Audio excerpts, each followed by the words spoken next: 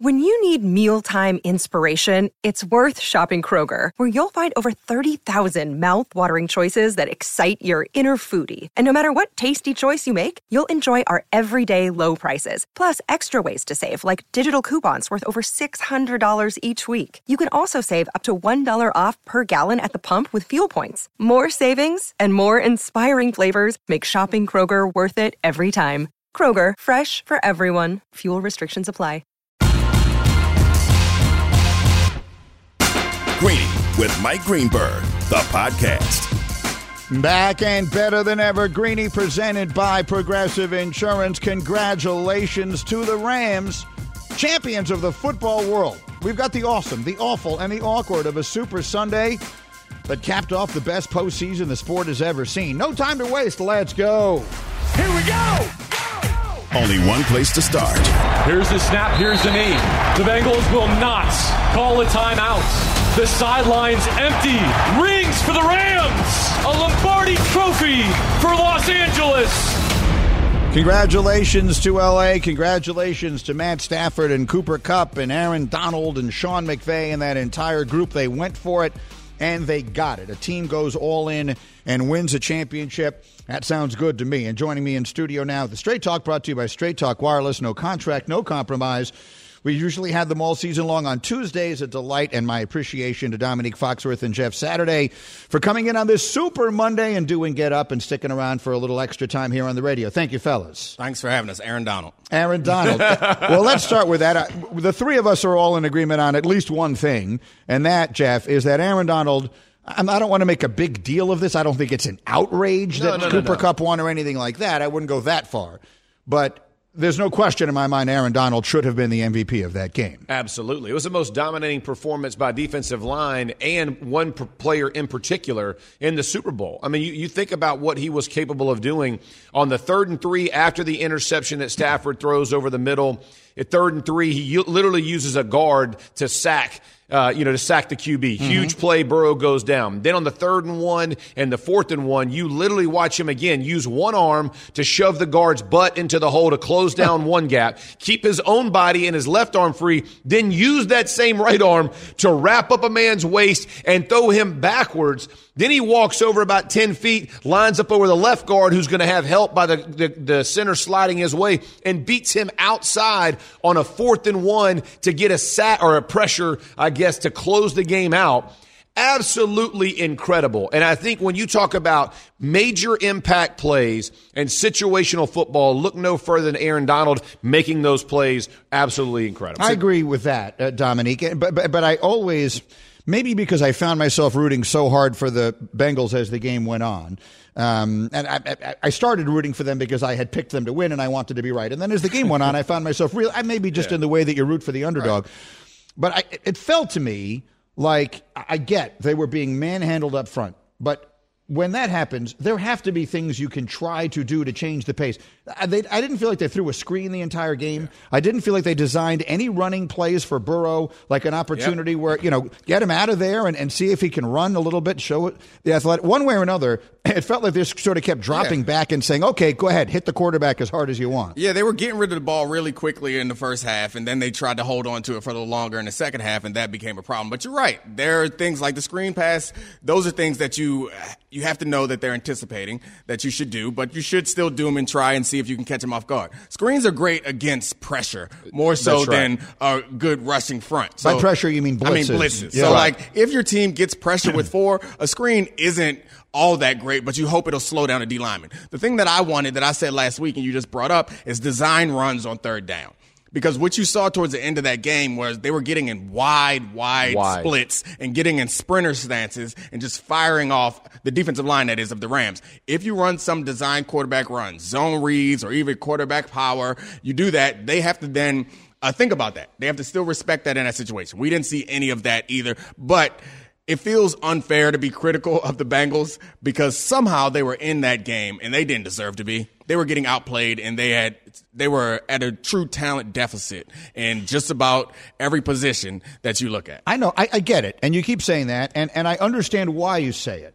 But the part of it that I disagree with is that I think to some degree we have undersold the Bengals defense through this run. Yeah. They weren't outmanned on that side. You know, that's the same defense that intercepted Ryan Tannehill 3 times and that shut Patrick Mahomes basically out starting in the middle of the second quarter on the road in the AFC Championship game and had them right in that game yesterday. That defense is legit, and they keep them in it. And the offense makes just enough plays, and Burrow makes just enough plays, and the kicker makes a bunch of big kicks. Yeah. And that's how they got there in the first place. Absolutely. We talked about that, last week we talked about who was going to be the X factor. We talked about their kicker, McPherson being that guy, right? Because he had scored the majority of their points. He was going into the Super Bowl, he was a leading 40 points scored. I mean, it was insanity, right? But when you think about the script of what the Bengals were trying to do, they did try to get Mixon involved in the passing game by dump-offs. But the Rams answered him, and they tackled extremely well. There's things that you say to yourself as a play caller. And if you've ever called plays, you've ever been a head coach, when you're in the rhythm of a game, you don't want to make a bunch of changes if you feel like you're in it. They go up, and then they get an interception, add on a field goal. They feel pretty good about it. You don't necessarily want to say, okay, now all of a sudden, because to Fox's point, they're not getting a bunch of edge pressure. Burrow does run for that first down when he pulls it down and tucks it because the pass rush went too far wide. But give the Rams credit. They did a nice job of lane integrity, and they were pushing the internal portion of that pocket as well. So it's not as easy as you think to just go, I'm going to squirt it out, because Burrow tried to a few times, and he got wedged in. I mean, it was listen, the Rams played good on defense. At a certain point, the schemes go by the wayside. That's right. And you need players to make plays. And Trey Hendrickson is the guy that you want to cause the big sack fumble or do something right there. Yep. You need Bates to come up with an interception. Their guys didn't do it, and Aaron Donald did. Yeah. Like, that's what it comes down to me. Like, obviously, Matt Stafford and Cooper Kupp made some important plays, but there were opportunities there where you expect your guys to step up. And I don't expect them to step up, but if you're going to win, you need it there. Tyler Boyd had his first drop of the year. Yeah. In that key situation. Those are situations. Earlier in the game, Joe Burrow misses an open receiver on 4th and 1. Like, those are the plays when you are in these kind of tight games week in and week out. Those are the plays that the Bengals needed yesterday, and they've got them in the past. They didn't get them yesterday. And I actually liked, when you go to like there was like 8 minutes left in the fourth quarter, I actually liked Zach Taylor. He ran it twice, and they converted a first down. They run it 2 more times, and then you have the Boyd drop. I mean, listen, if you're going to win a football game against a team that you feel like is probably a little better than you, that's the way to do it. He didn't get outside of himself, throw it 3 times, keep a short clock for their, like, he did things correctly. They just got outplayed individually. The Boyd drop is a huge moment in the game. And there's another one. Greeny, presented by Progressive Insurance. At Progressive, they're making things even easier. They'll help you bundle your home and car insurance together so you can save on both. Learn more at Progressive.com or 1-800-PROGRESSIVE. The fourth down that the Rams convert on the handoff, the end around to Cooper Kupp. Yeah. I mean, that's a risky. If he gets tackled in the backfield they're on their own 30-yard line. The Bengals at minimum are going to kick a field goal and have a full 7-point lead. If they go in and score a touchdown, they're going to win the Super Bowl. That's a heck of a play. I mean, the jet sweep right there is a gutsy call. That's a better call. How often do you hear a commentator complain about them running the ball laterally on 4th and short situations? Exactly. Like, that's all you hear. And that's exactly what they did, because they know that we're going to take away this interior. We're not going to let you sneak. We're not going to let you run it right here. So you give it to your best player on the edge and hope he can make a player miss and get that 1 yard. It works for the Rams, and it didn't work for the Bengals going the other way, again, because Aaron Donald is strong enough to take one arm and hold the offensive lineman off and use the other arm to stop a full-grown man who's running full speed straight ahead, stop him cold, and pull him back. Again, it comes down to the players. Absolutely. Can I ask a question about that?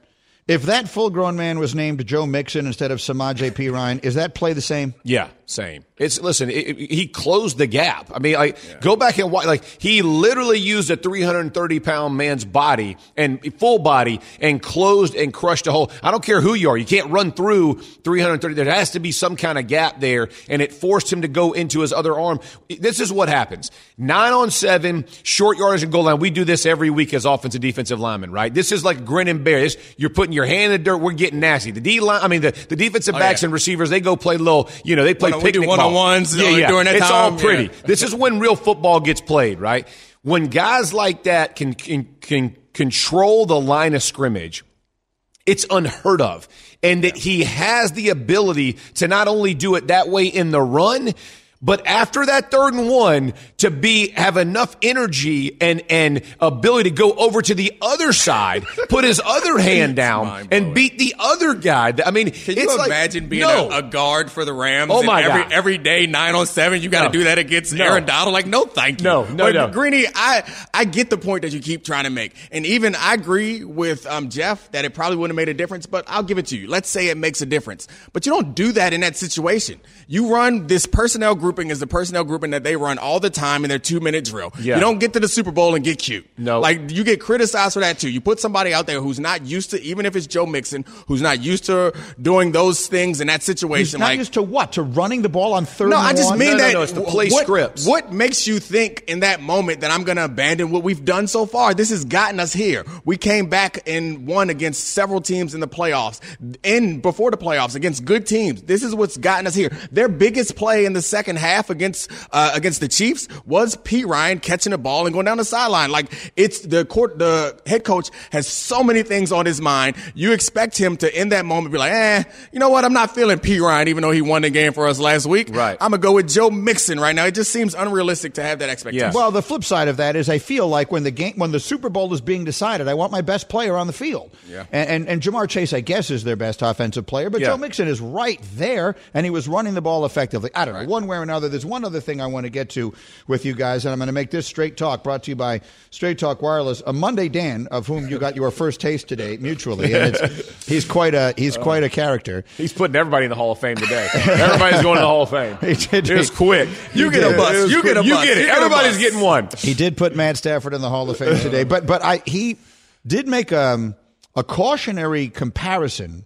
with Joe Burrow that I thought was a pretty good one. He said, they better watch out in Cincinnati or Joe Burrow is going to be the next Andrew Luck. And I hadn't thought of it that way, Jeff. But when he said that, what did you think? Captain Obvious. Like, we've been screaming it, right? Like, I mean, have you been saying Luck, though? Did you make that comparison directly? I didn't use Luck because there's been many quarterbacks, right? He talked about Derek Carr. There's been a ton of quarterbacks in the NFL first round, first picks in the draft who go to bad teams and just get obliterated. And when you think about what has happened here, I said this a million times this season. This guy came off a devastating ACL injury last year. Right. Only played half the season. Comes back this year and is the most sacked and pressured quarterback in the NFL. His ability to keep his eyes downfield and make plays, I have never seen something more impressive from a young quarterback than his ability to move forward to the next play.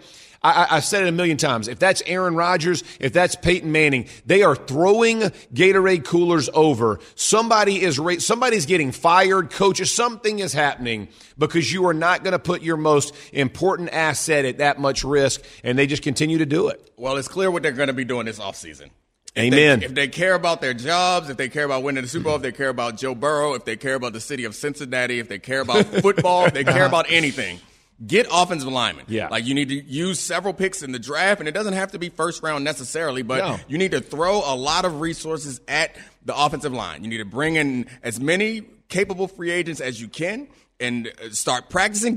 Maybe you need, I can't speak to how well coached they are, but I can speak to how poor the performance is. You bring in extra coaches if you need, put whatever. I know that Paul Brown or the Bengals organization is not considered one that spends a lot of money. Mike Brown. Mike Brown. Yeah, I was thinking Paul Brown, his legendary his father. Yeah, but Mike Brown, take all of your money, throw it at the offensive line, figure it out. Get a coach per position. I don't care what you got to do. Protect this man. Straight Talk Wireless, no contract, no compromise. I appreciate you guys so much. Thank you very much for hanging around today, for doing our Super Bowl show, and then sticking around for here. Greeny, reminding you that according to research, 90% of employers plan to enhance their employee experience this year. And if you need to add more employees, there's ZipRecruiter. ZipRecruiter's technology finds qualified candidates for your job, and you can invite your top choices to apply. Try ZipRecruiter for free at ZipRecruiter.com/Greeny. Coming up, my takes will include the one way the Bengals blew it on Super Sunday. That is next. This is Greeny on ESPN Radio. Greeny, the podcast. For the ones who get it done, Grainger offers high-quality supplies and solutions for every industry, as well as access to product specialists who have the knowledge and experience to answer your toughest questions. Plus, their commitment to being your safety partner can help you keep your facility safe and your people safer. Call, click Grainger.com, or just stop by. This podcast is proud to be supported by Jets Pizza, the #1 pick in Detroit-style pizza. Why? It's simple. Jets is better. With the thickest, crispiest, cheesiest Detroit-style pizza in the country, there's no competition. Right now, get $5 off any 8-corner pizza with code 8SAVE. That's the number 8, SAVE. Go to jetspizza.com to learn more and find a location near you. Again, try Jet's signature 8-corner pizza and get $5 off with code 8SAVE. That's the number 8, SAVE. Jet's Pizza. Better because it has to be. Greeny's Takes. All right, it's time for my takes, and I will give you my 5 biggest takeaways from Super Bowl 56 yesterday, and I will not do it alone. We have the assembled members of the hashtag crew with us here today. Present and accounted for our hashtag Hembo. What a game, huh? What a game. What's going on, hashtag Nuno? Not much, Greeny. Not much. Not much. And Bubba, did you watch the Super Bowl yesterday? I'm just curious. That was last night? It was yesterday. Oh, God. Tendency to miss these things. This extra week killed me. He threw him off. He was watching for the game last Sunday and wondering why. That's why I was so there. confused. All right, we'll get your thoughts on my 5 biggest takeaways, and then we will get yours. Number 5. What is the name of the idiot who ran in the end zone for Cincinnati? That is not getting enough attention, okay? The Bengals need everything to go their way to win. That's how they kept on winning. And when they make that pick with 2 minutes left in the half, they have the chance for the best thing you can have as a team when you are getting the kickoff to start the second half. Belichick has made a career out of doing this. You get that late score at the end of the first half, then you turn around, you score again in the second half. It changes the entire game. They're going to get the ball off a touchback. It is going to be 2 minutes. They're going to have an opportunity and a quick 2-minute offense. And instead, this idiotic penalty, that's one of the worst penalties I've ever seen. This guy runs into the end zone wearing a pair of slides and trying to keep his phone from falling out of the pocket of his shorts. It runs into the end zone and winds up getting a 15-yard penalty, which completely changes the dynamic of that situation. Now the Bengals are just trying to run the clock out for dear life. They don't even think about trying to score. They wind up punting. The Rams have a chance. They don't wind up scoring, so people might look at that and say, oh, well, no harm. The Rams didn't score. Bull feathers. That is a major circumstance there. The Bengals have a chance to try and put together a drive there. I think that play is not getting enough attention.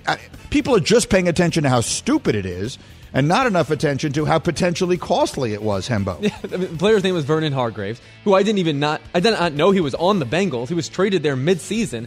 I researched this morning. It's not like this is Boomer Esiason that's a legacy player for the franchise. Right. I mean, this is just some rando. And in what world is that okay? Like, if that happens in the preseason, you get stomped on. Like, it's the Super Bowl, dude.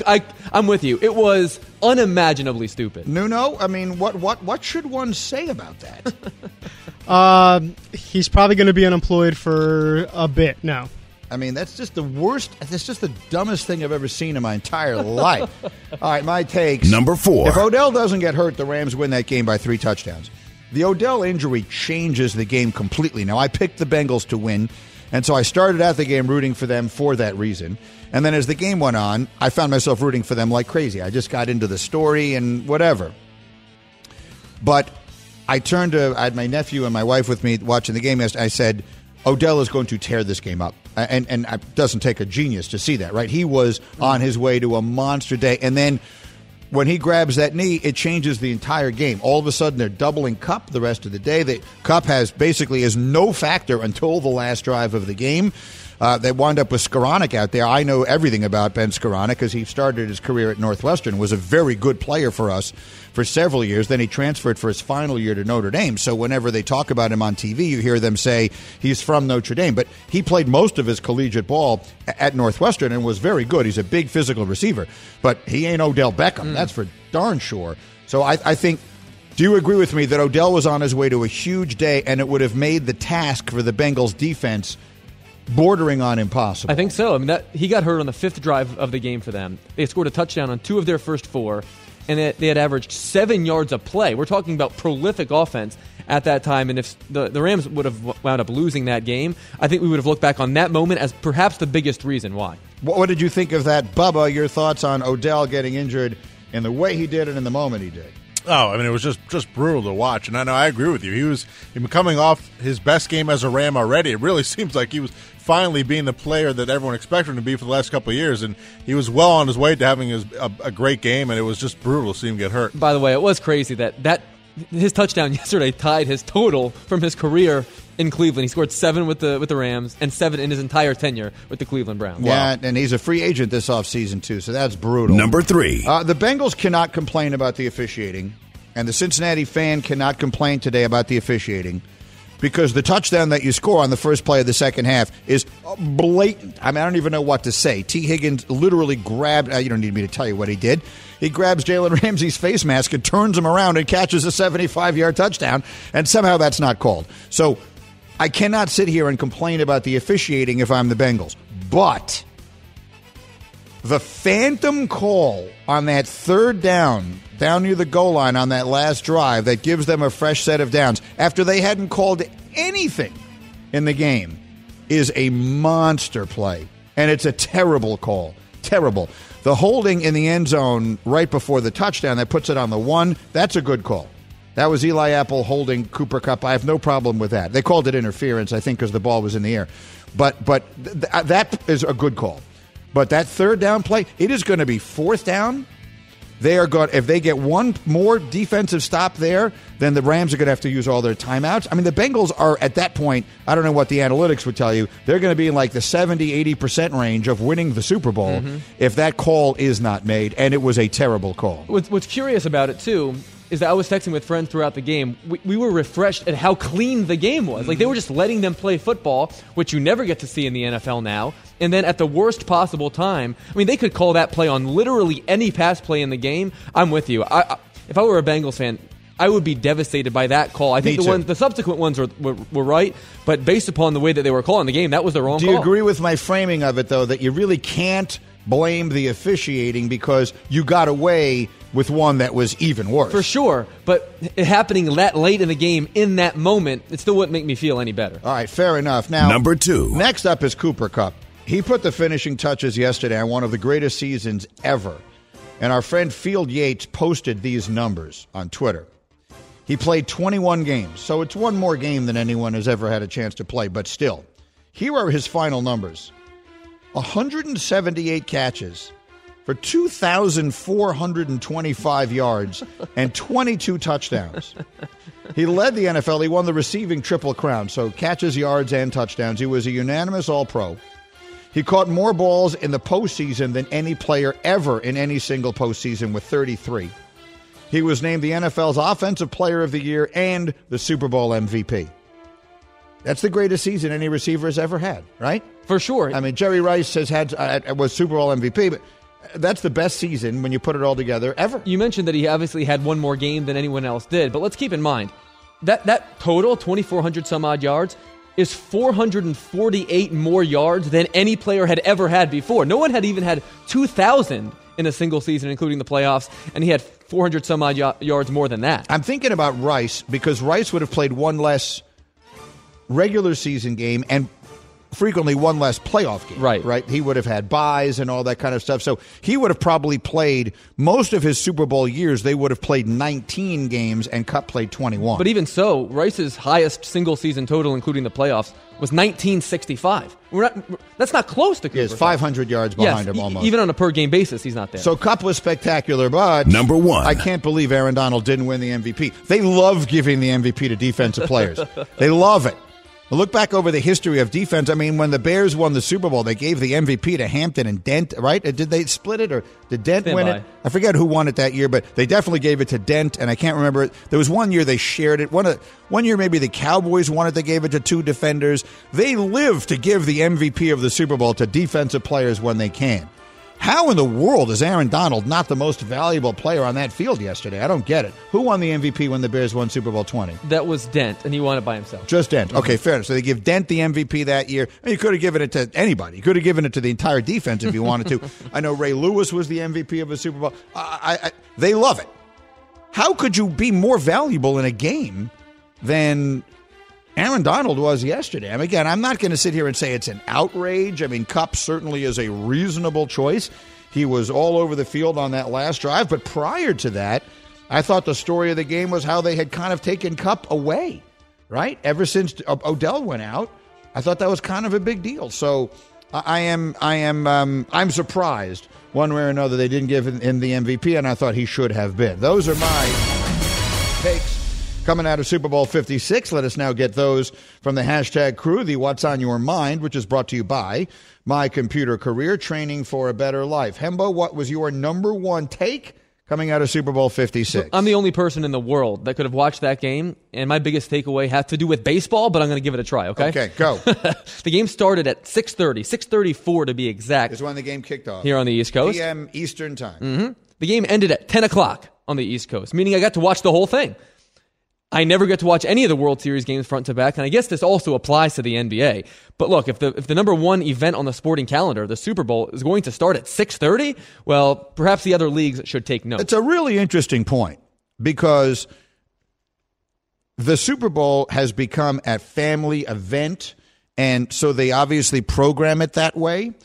So you can't say, well, they'd get a bigger audience if they showed it in prime time the way they do with the other championship-level sports, because the Super Bowl always has the biggest audience of the year. But if the argument you're making is, if you put all World Series weekend games into an earlier time slot, would more people watch them? I have long believed the answer is yes. And if not, what little you lose in it is an investment in your future, because young people get to watch it. School-aged children got to watch that game yesterday. So I thoroughly agree with you. Thoroughly agree. And it has been one of my campaign planks forever that all weekend postseason baseball games should start when the sun is still out. Start the game when the sun is still up. Start at 4 o'clock, 5 o'clock. It wouldn't be 6 o'clock, I guess, if in October. But whatever. Start the game earlier. I'm 100% on your side. All right, that is your takeaway. Hashtag Nuno. What is your number one takeaway from Super Bowl 56? I'm going to keep it a little light. First of all, Hembo, baseball, what's that? No one knows what baseball is anymore. I love The Rock. I think he's very entertaining. But, if you're going to rock red, shouldn't it match, I don't know, what was that? I know it was L.A. and everything else, but I did not, I could have done without that. Everything about The Rock's appearance, I don't just mean the way he looked, but the entire appearance of him there, the fact that he was there doing that was off, right? I'm not sure what the thinking was in the first place. Someone actually texted me, The Rock needed a gig. I mean, I don't know what the hell is going on. I've never seen that. I get it, Michael Buffer, let's get ready to rumble. I don't get that. Yes, what he was wearing, it was red and purple and no belt. I agree with you. And also just the way he's built now, he looks like someone playing The Rock in a movie, doesn't he? It's so, look, I like The Rock. I'm a fan, I'm maybe not nearly as much as a lot of other people are, but I certainly like, as opposed to disliking The Rock. I shared your feelings that it was a bit unusual and a bit much from The Rock yesterday. Hashtag Bubba, what was your primary takeaway from Super Bowl 56? Two quick things for me. One, it continues just be incredibly frustrating from a Cowboys angle to see these teams, to see what the Rams did, and just see them go all in, and just to see it work, and then to take someone like Jerry Jones and to hear him constantly say, "Oh, I want to win, I need to win, I'm getting older," and you just see these teams with the blueprint. Look, if you want to go all in, go all in. This is what you got to do, and they just don't do it, and it's continuing to be frustrating. We've got Mike McCarthy coming back. It's just killing us. Whatever, that's a side thing. Hold on. Before you do that, last night at 10:09, the Cowboys Twitter account tweets out, shifting the mindset, shifting the outcome. The work starts now. Yeah, there you go. Yeah, there you go. God. Yeah, that should be the missing piece. Yeah, you see these teams go all in, and it's frustrating. But I think, to me, spinning it forward, we all agree, I'm with you, Aaron Donald should be the MVP. It was insane. But I think we're all going to be looking back at him. I think the true football people understand how great Aaron Donald is. But I honestly think he's going to go down as one of the most underappreciated football players of all time. If you actually look at what he did, he's only been in the NFL for 8 years. He was the Rookie of the Year, first-year defensive player. Then he was 7 straight first-team All-Pros, 8 Pro Bowls. he averages 12-plus sacks a year. The guy is literally unbelievable, and I think he's just not really well known outside of the true, in the football universe. And he may retire after this year, and I don't think we really appreciate what we saw for these 8 years. The guy is unbelievable, and he might be gone. And he'll be a first ballot Hall of Famer.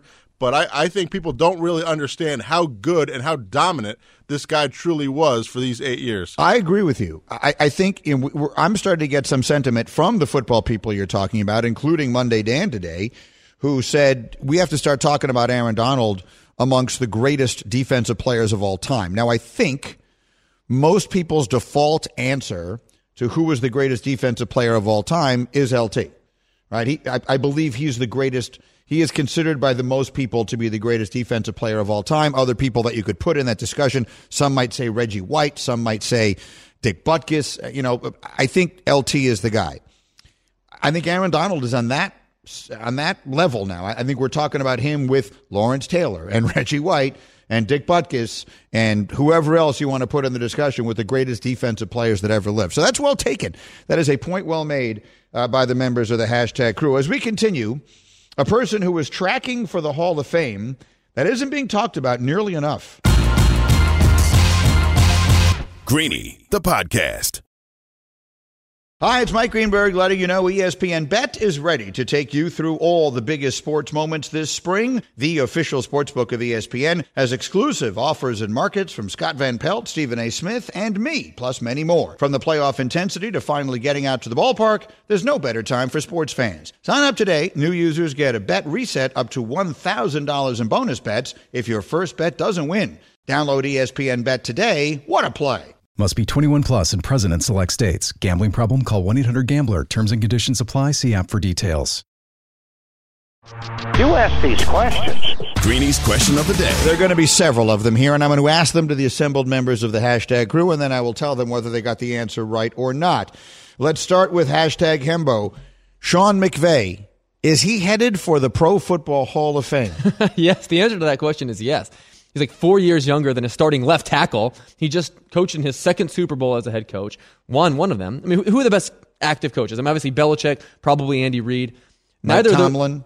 Neither Belichick nor Reid even coach in the playoffs in their 30s. Like, we're talking about someone who is a prodigy, who's already accomplished a lot, and I think parenthetically has created an environment where veterans want to go play for him. Like, that's a very useful thing when Odell goes and Von Miller goes, and obviously Matthew Stafford was traded.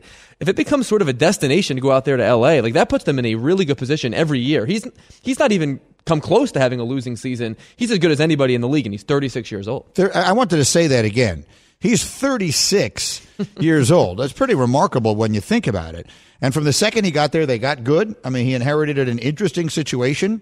I think his ability to get a team to the Super Bowl quarterbacked by Jared Goff looks very different in the light of day. Mm-hmm. So, Goff was the first pick in the draft, so he shouldn't have been what he is, but he is what he is. And I think McVay, that whole thing looks better than it did then, too. Yesterday, he became the youngest head coach to ever win a Super Bowl. And it was the second Super Bowl he coached, and he coached 3 years ago. I mean, he's doing things that no coach has ever done. I mean, this is the start of an all-time great career. The next question is for you, Nuno. Is Matthew Stafford in the Hall of Fame based on this season and this game? I don't think so. I do believe, and I know there's this Matthew Stafford love, but he's a compiler, right? He put up a lot of stats because on a really bad team or within a bad organization based upon the fact that they were down so much. Like, this was the first time we saw him, not carry a team, but elevate a team, right? And maybe I'm a little biased because there's so many people that are just destroy Eli Manning and say that he's not a Hall of Famer. So my belief is if you're telling me Eli isn't a Hall of Famer, there's no way in hell that Matthew Stafford deserves to be in the Hall of Fame. I understand your point. It's well taken. Eli Manning is unquestionably going to be in the Hall of Fame. But I will say this. I mean, Matthew Stafford, his career regular season record is 86, 95, and 1. So he's 9 games under 500. He has huge passing numbers, but to your point, most of them were relatively empty. And he's now got the one Super Bowl under his belt for which he was not named the MVP. So I didn't want to slow down Dan Orlovsky's role today. That's his boy, and he couldn't be more excited for him. And Dan took a red eye in to be on our show this morning. I couldn't appreciate it more. He started the show by saying Matthew Stafford's in the Hall of Fame now. I'm not going to sit there and disagree with him in that moment, but I do. Now, do I think Stafford can make it to the Hall of Fame? Yes, because I think if he has another year that even approaches this one, I don't even know that he has to win the Super Bowl. But if he has another really big year in which his team wins a lot of games, let's say they make it to the NFC Championship, and this doesn't become just a one-year total outlier, then I think it cements, kind of in the way Brady cemented that it wasn't just Belichick when he went to Tampa, this cements it was just the Lions. Like, they're not elevatable. It wasn't that he wasn't good enough to elevate them. It was that no one could have. So I think he does eventually get in the Hall of Fame, but I don't think he does it just on this year. By the way, you might know this, you might not. There are 2 quarterbacks in the Pro Football Hall of Fame that have losing records. I think Namath is one of them, Namath right? is one of them, 62, 63, and 4. Do you off the top of your head know the other? Is it Sonny Jurgensen? Yes. Yeah. Oh, my gosh. Yeah, well, I'm very good at this. Wow. I'm very smart, and I know a lot about football. Bubba, let me come to you on our next question. Can you believe, well, you already answered this, so I'll go to the next one. Are the Cincinnati schools to blame for the Bengals losing? We talked about this last week. The city of Cincinnati canceled school 2 weeks ago on this day in the hope that they would be celebrating a Super Bowl win. Now these kids are sitting home miserable that they had to watch this painful loss. But, of course, we talked about it from a superstitious standpoint. Are the Cincinnati public schools to blame for this heartbreaking defeat? I mean, absolutely. I hope the superintendent's really proud of himself right now because, I mean, just an absurd decision. It makes absolutely no sense. As we clearly can tell from all the years, you can make a decision morning of with snow days. Right. So all you have to do at 1 minute is let them know, hey, the Bengals won. No school today. And plus, you can make it like a celebration. You don't have to tease people and be like, oh, the Bengals won, no school today. Why announce it 2 weeks in advance? It makes absolutely no sense. And like you said, all it is going to be a letdown. What are the kids doing today? They're just sitting at home hating life. I mean, they ruined it. It's their fault. It's not the offensive line fault. It's the Cincinnati Public Schools fault. I'm with you. I think there's literally no other blame. 30 seconds. You're going to make fun of me when I say this, but I believe stupid things like this. Like, I believe in all this superstitious stuff. So, I mean, the answer to the question, are the public schools to blame for their losing the Super Bowl, is yes. It absolutely is yes. You have created another karmic obstacle that they were not able to overcome. Let me continue in a moment. ESPN Radio. Thanks for listening to Greeny the podcast. You can listen live each weekday morning at 10 Eastern on ESPN Radio and see it with the video on ESPN Plus. Also catch Greeny on Get Up weekday mornings at 8 on ESPN and also available wherever you get your podcast.